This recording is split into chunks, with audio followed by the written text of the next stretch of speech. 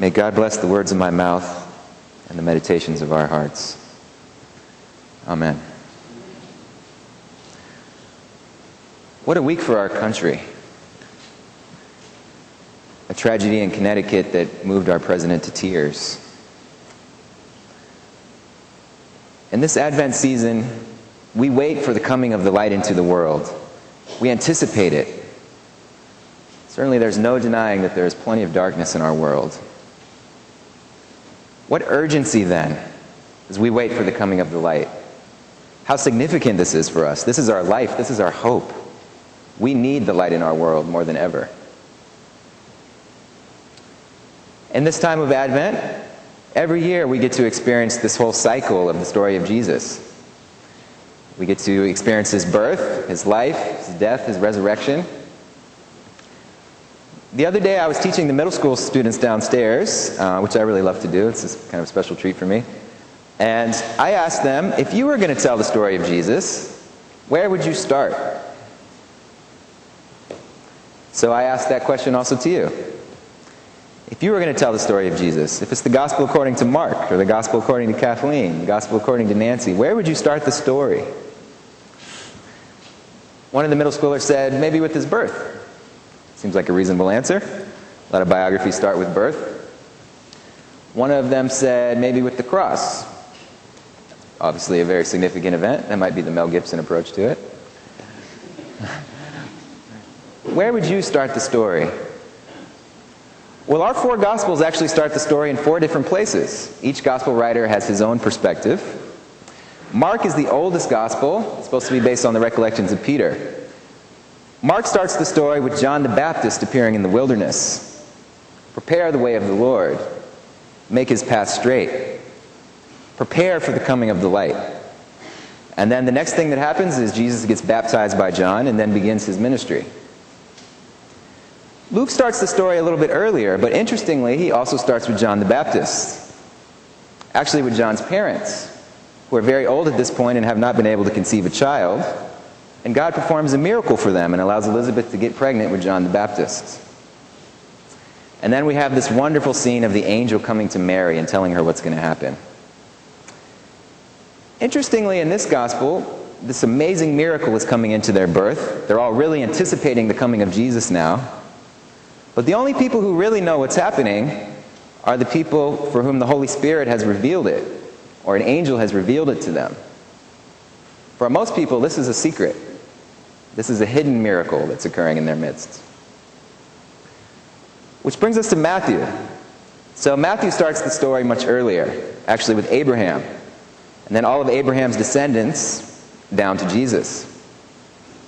So again, this anticipation for the coming of the Messiah now is being described over generations and generations of people who have been hoping and dreaming, prophesying for this to happen. Great anticipation. And then the next thing that happens in the story is Joseph finds out that Mary's pregnant before their marriage and not by him. So you can imagine his reaction to that news. The angel comes to Joseph and tells him what's really going on, and to Joseph's great credit, he believes the angel. So Joseph and Mary may know that this miracle is happening in their midst, but we have to imagine that their communities interpreted this event a little bit differently. Jesus was, so to speak, illegitimate. He was born before they were married. And now in that culture and time, to be born out of wedlock was especially shameful. So this same event, which Christians view as perhaps the greatest miracle of all time, most people then didn't actually see it that way. It was a hidden miracle. Which finally brings us to the Gospel of John. So John starts the story much earlier. In the beginning of all time, right? The Word was God, the Word was with God. He, Jesus, was in the beginning. And so this anticipation for Jesus' coming into the world, becoming flesh, this anticipation has been building up from the beginning of time. So this is the season that we're in. Each of the four Gospels starts in a different place, but in a way they all start from the same place, with this anticipation. And indeed, also in John's Gospel, when Jesus comes into the world, most people don't recognize who he is. It is a hidden miracle. It seems most of the time in these stories, it's really through the Holy Spirit that people are able to recognize the light of God when it comes.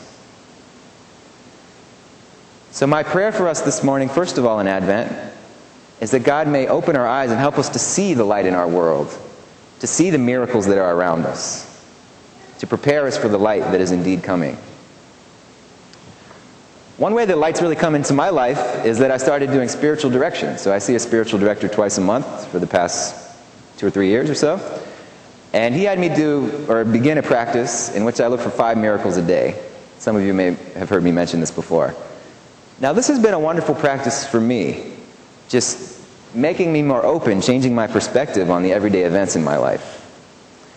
And so for me, the litmus test for a miracle has become not so much some extraordinary event, like the parting of the Red Sea, but everyday little events in which I feel God has touched my life or touched somebody's life, made contact with us. These things are happening all around us all the time. So looking for 5 miracles a day suggests that God's light is often hidden unless we are open to recognize it. So may we be open in this season to recognizing God's light. I'll tell you a small story about this. And now my reflections on this story happened actually from another assignment I got from my spiritual director, which was to write a spiritual autobiography. This was a wonderful assignment for me. Looking back over my life, each phase of my life, thinking, where was God in my life at this point? And it actually really surprised me.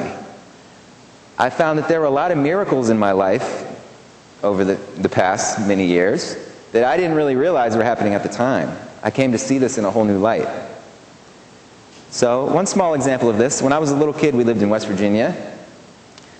What I would call maybe not the most stable situation. My parents were very young. We were relatively poor. My dad was struggling a lot with life at that point, with alcoholism, with poverty. And so there was some darkness in our lives then. It was a difficult time in the hills of Appalachia. But my mom had a few friends who were evangelical Christians, and I often remember them praying, reading the Bible at the dinner table, all of these things as a very young child that were seeds that I didn't know at the time, but much later were really going to manifest in my life, in my faith. And now finally, things kind of fell apart between my parents when I was about 5, and so my mom moved out with my brother and I. And initially, we were looking at a trailer on the Shenandoah River. Mom didn't have much money to spend on a house, so that was the first place we were looking. But our friends Joe and Judy said, no, don't move to that trailer. Come live with us up in the hills in West Virginia. You can stay with us for as long as you need to. Well, it turned out that when we were living with Joe and Judy, a flood hit the Shenandoah River. And there's really no telling what could have happened if we had been living there. So this event, as I reflected back over it, I really felt in my heart strongly that God touched our lives in this way. He steered us in a certain direction. And not only in that particular event, but I feel that that was really a metaphor for the whole situation. As a young child, any number of trajectories could have happened for me that would have not been so good, growing up in the hills of West Virginia. But a very positive trajectory is what ended up happening. A lot of light came into my life, and I sincerely thank God for that. So this practice of a spiritual autobiography, part of the reason I share it with you is I encourage you to think about doing this. It's a wonderful practice. You can, at each sitting, you can think of a small portion of your life, you can think of your whole life, but really the practice is thinking, where was God in my life at this point? And it might really change your perception of your past. So this prayer, first of all, is to see in a new way the light that's coming into our world, the light shining in the darkness. And now the second step is not only seeing it, but sharing it, proclaiming it with each other. John the Baptist was the proclaimer par excellence. Prepare the way of the Lord. Get ready for the light. Prepare your lives so that you can see the light when it actually comes. And I have one other short story I want to share with you guys. Much later, when I was 20, it's a little while ago now, I was back living with my dad, this time in D.C., working at a taxi company where he worked just for the summer. And at that point, I was really getting into reading the Bible a lot. So sometimes I'd read the Bible at work when it was slow, not a lot of calls coming in. And this other young man from Southeast DC saw me reading it, this African-American man named Chauncey. So he went up and started talking to me about it, and we formed a connection pretty quickly. I left at the end of that summer. Chauncey left me this wonderful note: "Grace and peace to you in our Lord Jesus Christ." Just wishing me blessings over the next year of mine in school. And this really touched my heart. Now, I should say that Chauncey grew up in Southeast DC, which is a very rough place. As a young man, I went to an elite liberal arts school. As a young man, Chauncey went to prison. So our lives, even though I'd had some struggles, had taken very different trajectories, very different contexts.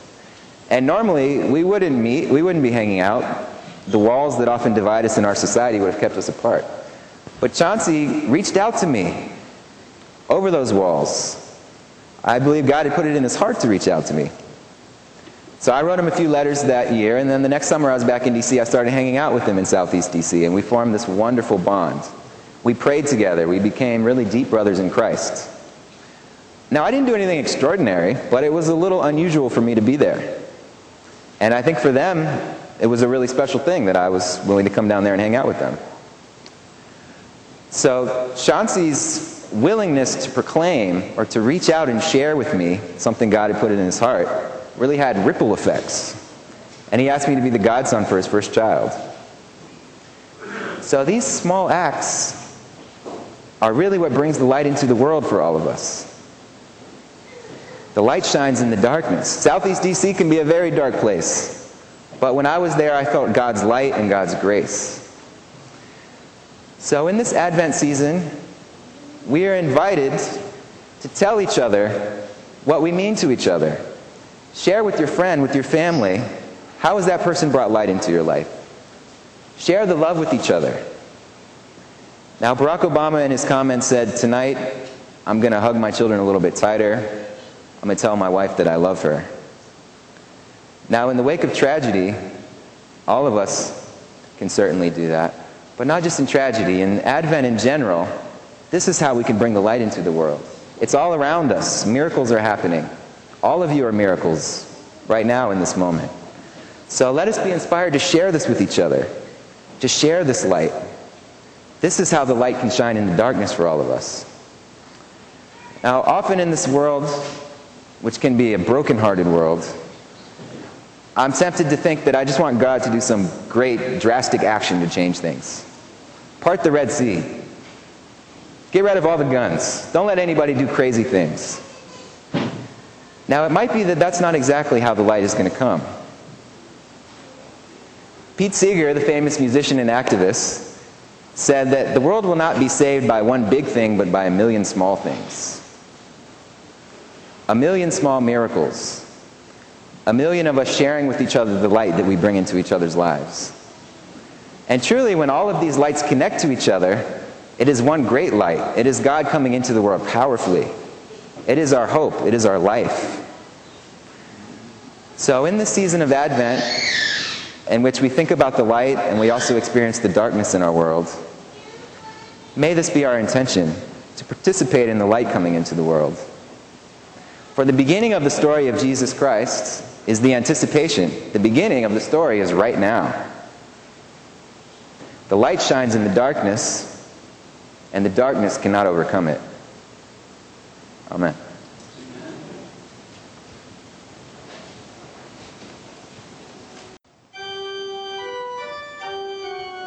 This has been a sermon podcast from the Episcopal Church of Our Savior, Mill Valley, California.